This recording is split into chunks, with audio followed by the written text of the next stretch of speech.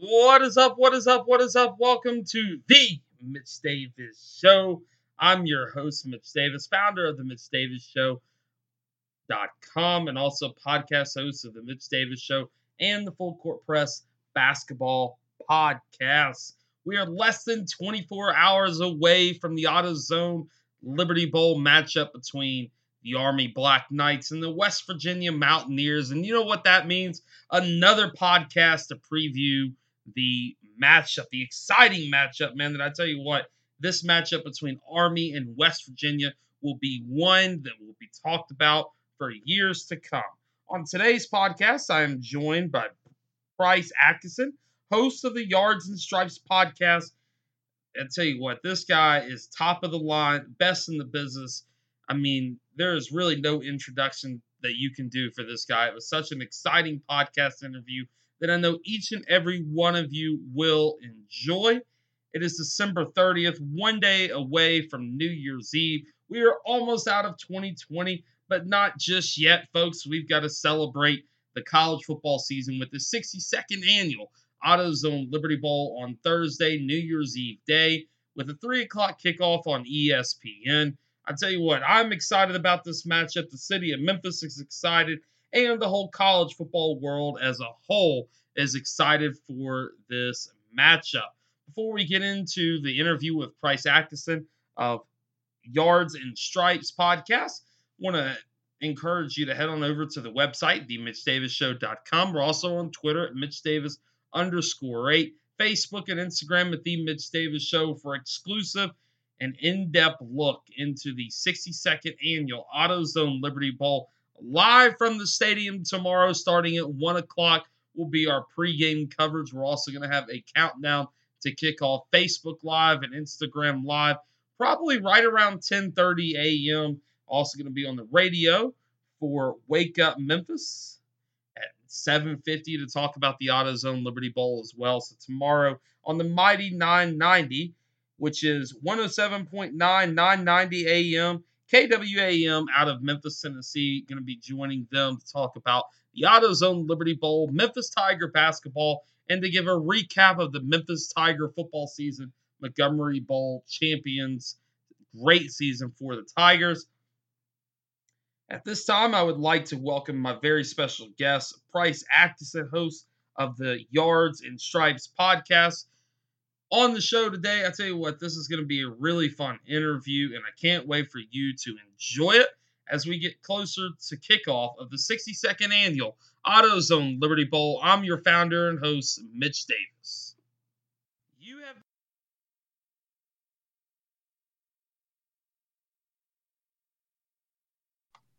I am joined now by Bryce Atkinson, host of the Yards and Stripes podcast.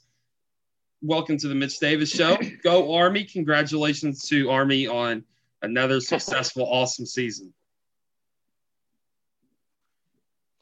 Yeah, what's up, Mitch? Thanks for having me on.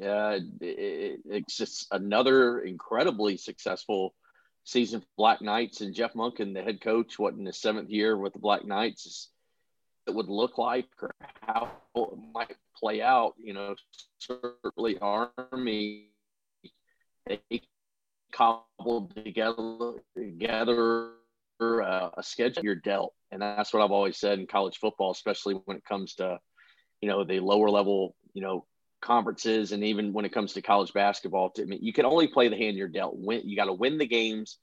They're there. You got to win them all. And they darn near tried to do that and got to 9-2 and sit on the cusp of another 10-win season, something I think they've only done 3 times previously in school history, all under Coach Jeff Monken. So, yeah, this is a big opportunity for the Black Knights tomorrow afternoon against West Virginia. Right there in on Beale Street, Memphis.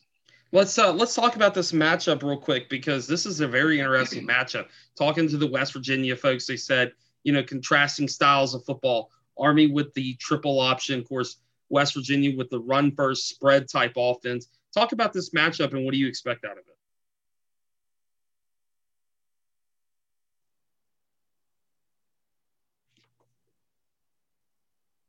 Never been intimidated at the times when they have faced off against Power 5 opponents. They've never blinked.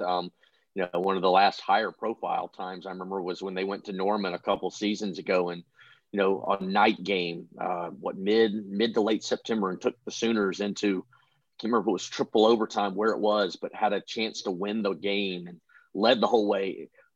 Academy kids, just in general, I'll say this, having worked at an academy for 4 years and worked with athletes of not just football, I work with athletes at the Naval Academy, specifically across in baseball, water polo, wrestling, all kinds of sports, of the competition so often. And it goes both ways. A lot of times when they're playing an opponent that might be like a Citadel or a Texas San Antonio, two opponents, for instance, that Army played this season that they didn't beat by very much. They beat Citadel 14-9. They beat Texas San Antonio by 8 points in back-to-back weeks. Those aren't big, high-profile opponents, but they typically play the level of competition because they got so much on their plate with academy requirements, that the courses, I can't even pronounce half the courses these kids take at academies. And then the football element too. There's so much on them, but it also goes the other way. And when they play big time opponents, they rise to that occasion, whether you're Navy playing Notre Dame every year, whether you're Army getting the chance to play Oklahoma a couple seasons ago, who I just mentioned, or obviously tomorrow against West Virginia, out of the Big 12 in the AutoZone Liberty Bowl. Army's going to come dialed in, ready to play because of the opportunity. You mentioned contrasting styles. I know Neil Brown when he was a student and a player at Kentucky, my alma mater, where I went. I knew Neil when he was a walk-on wide receiver out of Boyle County, and to see where he's come from. I was in the stadium when he took Clemson, down to the wire and nearly upset Clemson several seasons ago when he was at Troy. And, he's in a second season of a rebuild this year. But they do like to throw the football, they do like to run it. I think he wants to be run first, but they throw the ball more than any opponent that Army has seen this year. Predominantly everybody that Army has seen offensively has been a run heavy opponent. And that's why I think the numbers take nothing away from Army. I think they're number 2 in total defense, NCAA across in the country. That's by and large by two things. Number one, playing predominantly rushing oriented teams that like to run the football. And then number two, you look at the schedule and you see Middle Tennessee, Louisiana Monroe, Abilene Christian, the Citadel, Mercer, Tulane, teams that aren't jumping off the page that scare you a lot. So they haven't played, high profile opponents. But that being said, winning breeds confidence, Mitch. And when you get to this point in the season, 9-2 team, sure, you may not have played the kind of schedule like, say, West Virginia has in the Big 12, but when you've got that kind of confidence and that kind of momentum, especially having won not just 3 straight games to end the season, but you beat Navy and then Air Force on back-to-back weeks and win the Commander-in-Chief trophy again, you come into this game with a ton of momentum, and that's something West Virginia doesn't have, having lost, I believe, 2 of their last 3. So, I'm excited to see really how this unfolds tomorrow. Now, before we get into the Commander-in-Chief trophy and talking about that Army defense, talk a little bit about this offense of Army, because we were on the West Virginia press conference, and they said that Army has 7 guys that can touch the ball and play active minutes, meaning, getting rushing yards, getting passing yards in the Army offense. Talk about the Army offense and that triple option. Yeah, this triple option that Army's got this year, it is not the explosive. They're only number 4 nationally in rush yards per game, and number 4 is pretty good at most schools. Traditionally, it's always Army and Navy. This traditionally those 2 schools, and Navy obviously couldn't run the ball at all this year, but Army, they've struggled, and I say struggle relatively just because they haven't had, number one, the big play, that home run type of threat. Kel Walker graduated. They lost a lot of their playmakers offensively. And then simply, due to COVID and everything, you don't know who's going to be available from one week to the next. So, there's still a ball control, triple option, run-oriented team. But look, dude, they played 6 quarterbacks this year. 6 guys have taken snaps under center for Army this year. That's unheard of. I don't care where you are. So that's a lot of that's had to do with COVID. A lot of it is system, byproduct of the system. Guys go down. It's really a plug and play when it comes to triple option. It's not cute. It's not fancy. You just do what they do.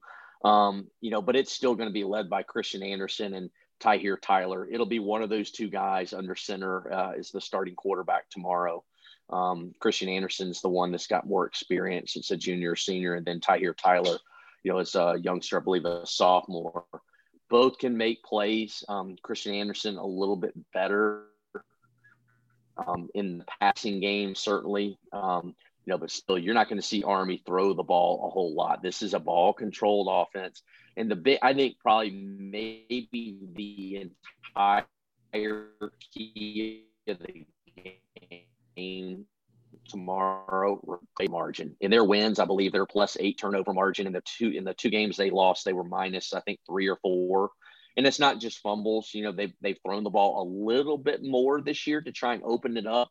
And they've thrown 5 picks. So it's not just putting the ball on the ground. But that's going to be the big thing tomorrow is turnover margin, because the offense for Army and triple option, keeping the ball, running up that time of possession. In West Virginia, that's a stat of what time of possession, because they do like to run the football and they do it well. I think they were second in the Big 12 in time of possession this year, was West Virginia. So time of possession tomorrow, first downs, and not giving the ball away, I think is probably going to be one of the biggest keys tomorrow, especially for that Army offense. Now let's talk a little bit about this defense, because what to expect out of this Army defense, because they are, I think, second overall defense in the country, right behind Alabama. Talk about this Army defense and the schemes that we can expect to see tomorrow. Yeah, Nate Woody, former Georgia Tech defensive coordinator, he came in a couple seasons ago. It's a 3-4 multiple defense. It's a lot like it was a couple seasons ago. I'm trying to remember the guy. I'm just a blank right now. He left Report Surface, I believe it was 2 or 3 years ago, when Report Surface the night before the Army-Navy game, and Mac Brown then just come in and basically kept a lot of the same principles, the 3-4, and tries to bring a lot of looks. But this is a defense that plays with a lot of swagger. I heard a lot of the Army guys talking this week about, the swagger and kind of that, confidence that they have. And, it's not a bend but don't break defense. You see that a lot of times in academies where, it might be a little bend but don't break because you don't have the size, maybe the quickness as some of these, big time schools like you're going up against, and like obviously a Memphis right there in the AAC, or a West Virginia. It's not bend but don't break at all. This is a playmaking kind of defense. And that's something, that some of the other academies have tried to institute a little bit more so, a lot because of what Army's done the past few years defensively. That's why Navy brought in Brian Newberry from Valdosta State, because he's so multiple and likes to attack. And that's what Army does defensively. And the name you're going to hear tomorrow, probably more than anybody on that defense, is a guy by the name of John Radigan, a senior. He leads them in tackles with 78 tackles. I believe he was the second team all postseason All-American by USA Today in the last couple days. And he is without a doubt, the heart and soul of that defense. He's a playmaker. He's the one middle linebacker, the one that's going to be making the calls. John Radigan is the name that you're going to hear called an awful lot tomorrow. Now, before we get into the keys to the game and your prediction for the game, I want to talk about this Commander-in-Chief trophy, because you've been around all 3 service academies. For an outsider looking in, it's really cool. But talk about how much that actually means to a program to win all 3 or all 2 of those games against their rivals. It's everything. It's everything. Obviously, the Navy plays in the Air Force in the Mountain West, and in Army's an independent. Air Force Navy will tell you, their goal is to win a conference championship, but their number one goal is to win the Commander-in-Chief trophy. That comes before a conference championship. They want to bring that CIC trophy home and display it wherever they, each respective academy puts it. In those kind of games have an intensity, a palpity that, clearly the Army-Navy game just is set apart. It's the best rivalry in all of sports. I don't care who you are. Auburn, Alabama fans will argue till they're blue in the face. That's fine. There's just nothing like an Army-Navy game. But, with all due respect to Air Force as well, Air Force for years owned the Commander-in-Chief trophy under Fisher DeBerry, longtime coach. And then when Troy Calhoun got there, they didn't really miss a lot of beats. And then, Paul Johnson came into Navy, who later went to Georgia Tech, and Ken Niumatalolo took over for him. And, Navy really dominated the CIC trophy for years. And now in just the recent time, it's really been Army and Jeff Monken. But the CIC trophy is everything. And the interesting thing about this, and this is what was really interesting from my standpoint this year watching this unfold, is because the Army Air Force game was scheduled to be played as usual back in November, that first Saturday in November, and they had to basically postpone it because of COVID, and they still found a way to play it. Where do they play it? They played the Army Air Force game after the Army Navy game, which is unheard of. And they didn't just play it afterwards. They played it the following week, which I can't imagine trying to get my kids up if I'm Jeff Monken, get them up again to play after playing Navy. Yeah, that the CIC trophy's on the line if you win, but still after an Army Navy game to have to come right back that next week. And they've done it before. They did it, I believe, last season. I think it was last season when they came back the following week and whipped Houston 70-7 in the Heart of Dallas Bowl. So it's not unheard of, but it's just a really odd twist to an odd season. So it's just another thing, which is why I think Army's had so much success lately under Jeff Monken. He knows how to press the buttons, and those kids love playing for a fired up coach on the sideline, Jeff Monken. Now, I'm going to ask you this before we get into that, because that actually leads to this. Briefly talk about an Army-Navy game, because that is a bucket list item for myself, a bucket list item for sports fans across the world. What is an Army-Navy game like? It's really impossible to put into the kind of words. I get chills. I'm chilling up just even thinking about my last one, or all the ones.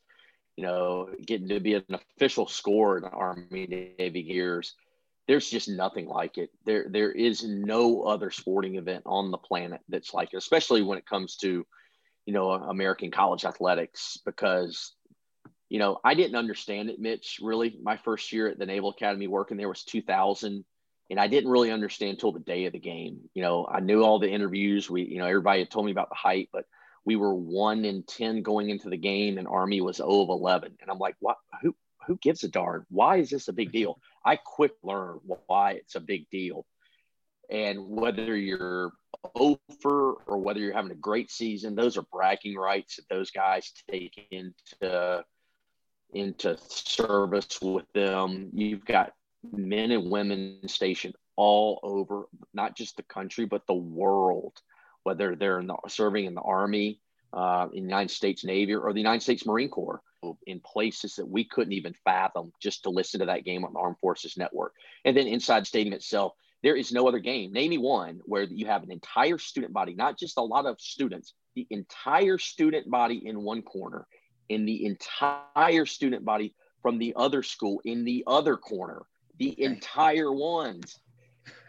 And you obviously usually get a night of liberty, which means you get, free reign on the town in Philadelphia, or I think next year we're in New York. But there's the intensity that if you go to the field in the final 5-6 minutes when media is typically allowed down on the field, even pregame, there is a feeling that you're in, and especially on the field the last couple of years when the game is still in doubt, you feel a weight, and you don't have a rooting interest. I'm standing there, I'm watching to see how this is going to play out. I remember was it 2 years ago when Navy had a bunch of false start penalties. They were trying to drive, kick a field goal to either tie it or win it in the snow in Philadelphia. And I was standing at the back of the end zone, and the ball hit almost right at my feet where I was standing at the back of the end zone. The ball came up short, and Navy lost. The amount of pressure and emotion that you feel just as a simple spectator on the sideline, there is nothing like it. And I was on the sideline for the national championship, several national championship games when Hunter Renfro caught the pass with 2 seconds to go from when Clemson beat Alabama. I was there in the Georgia Dome, or in Mercedes-Benz when Alabama shocked Georgia in overtime on that third down play. tell you, those were amazing plays and those were national championships that were won, but none of them had the intensity that an Army-Navy does, especially one that's come down to the wire. I tell you what, before we get into this, I want to say this on the record. If I ever get the opportunity to see an Army-Navy game, I would like it because I had family who fought for both the side of the Army, some went to the Navy, and that rivalry. I always choose my allegiances. I do differently every year. This year was Army. Next year will be Navy. Yeah. So I can only imagine. But getting back to the AutoZone Liberty Bowl game, I want to close out with this. Yep. I want to close out with this real quick. What is your 3 keys to the game for an Army victory? And how do you think this game's going to go? Because I haven't given my predictions on my live show like I'm going to do tomorrow morning. But I do think Army's going to end up winning just because of the triple option and because they want to be there.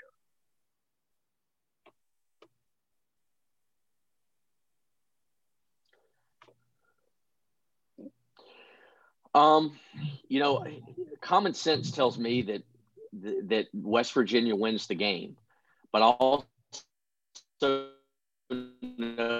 what's his name, Stills, the big defensive lineman, interior defensive lineman who's going to play on Sundays. First team All-American Darius Stills, and his brother. I mean, they've got an outstanding defensive line that really can control the line of scrimmage. Everything also says, how is Army going to win this game? They've only had a couple days to prepare. I think in terms of keys to the game, I think turnovers is number one. That's going to be the biggest key. I think obviously third down, anytime you look at an Army win, it correlates to what do they do on third down.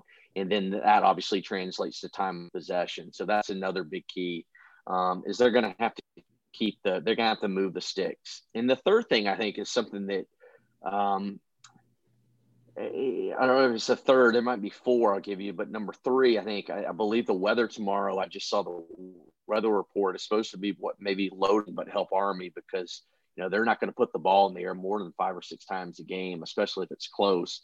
West Virginia does like to throw the ball, and they're the only team. I don't think that Army's given up more than 200 yards passing all season. Again, they haven't played many passing teams at all. But West Virginia, they average over 200 yards a game passing. And I think the other thing, and I'm not sure how much of a factor this is, Mitch, and this might be a kind of a fourth, is we don't know about the COVID situation. They had about, I think, 50 players that missed the Air Force game. How many of those guys are back? I've heard that roughly maybe half of the 50 might be back for this game tomorrow. And the other thing, too, is I'm not sure how much you know about it, but there was a real big cheating scandal at West Point. 73 cadets were found to have been linked to a cheating scandal earlier this year. And just today, I believe it was Sports Illustrated, had a report that 55 of the 73 cadets were athletes. 24 of the 55 were football players, 17 of which many of the 17 have played in games this year. But it's important to note that while the academy has found out, that this happened and they've got linked who was involved, they haven't adjudicated it in terms of handing out the punishment. And that's not supposed to happen until January. So it's not like that Army or Monken has done anything to cover it up or allow kids, to play that were a part of it. They haven't been punished yet. So I think that's important to note. And it just came out today. Is it a distraction at all? I don't know. I tend to think it probably won't be, but it could be. But the COVID, issue and then the scandal obviously would be kind of 2 things I would marry together, maybe as a third key, and how Army handles all that and how it impacts them too. He is Price Atkinson. Tell them where they can follow you on Twitter and find your awesome podcast. Yeah, at Price Atkinson on Twitter. Yards and Stripes is a podcast I've done for the past several seasons at Yards and Stripes. We took a little hiatus this year. It's Army, Navy, Air Force, nothing but Service Academy football, Yards and Stripes. You can listen to on Apple Podcasts, Spotify, all kinds of, your favorite podcast app. Took a hiatus this year. As I mentioned, you and I were talking before, Mitch, with the uncertainty of the season. Just decided, hey, we don't know how this thing's going to go. Let's just take a year. We'll get back to it full time next year when when all three teams aren't missing games due to COVID and postponements and cancellations. I can't wait for a full season that's uninterrupted by any pandemic, Mitch. I know you can't either, but I appreciate you having me on. This has been great. Thank you so much.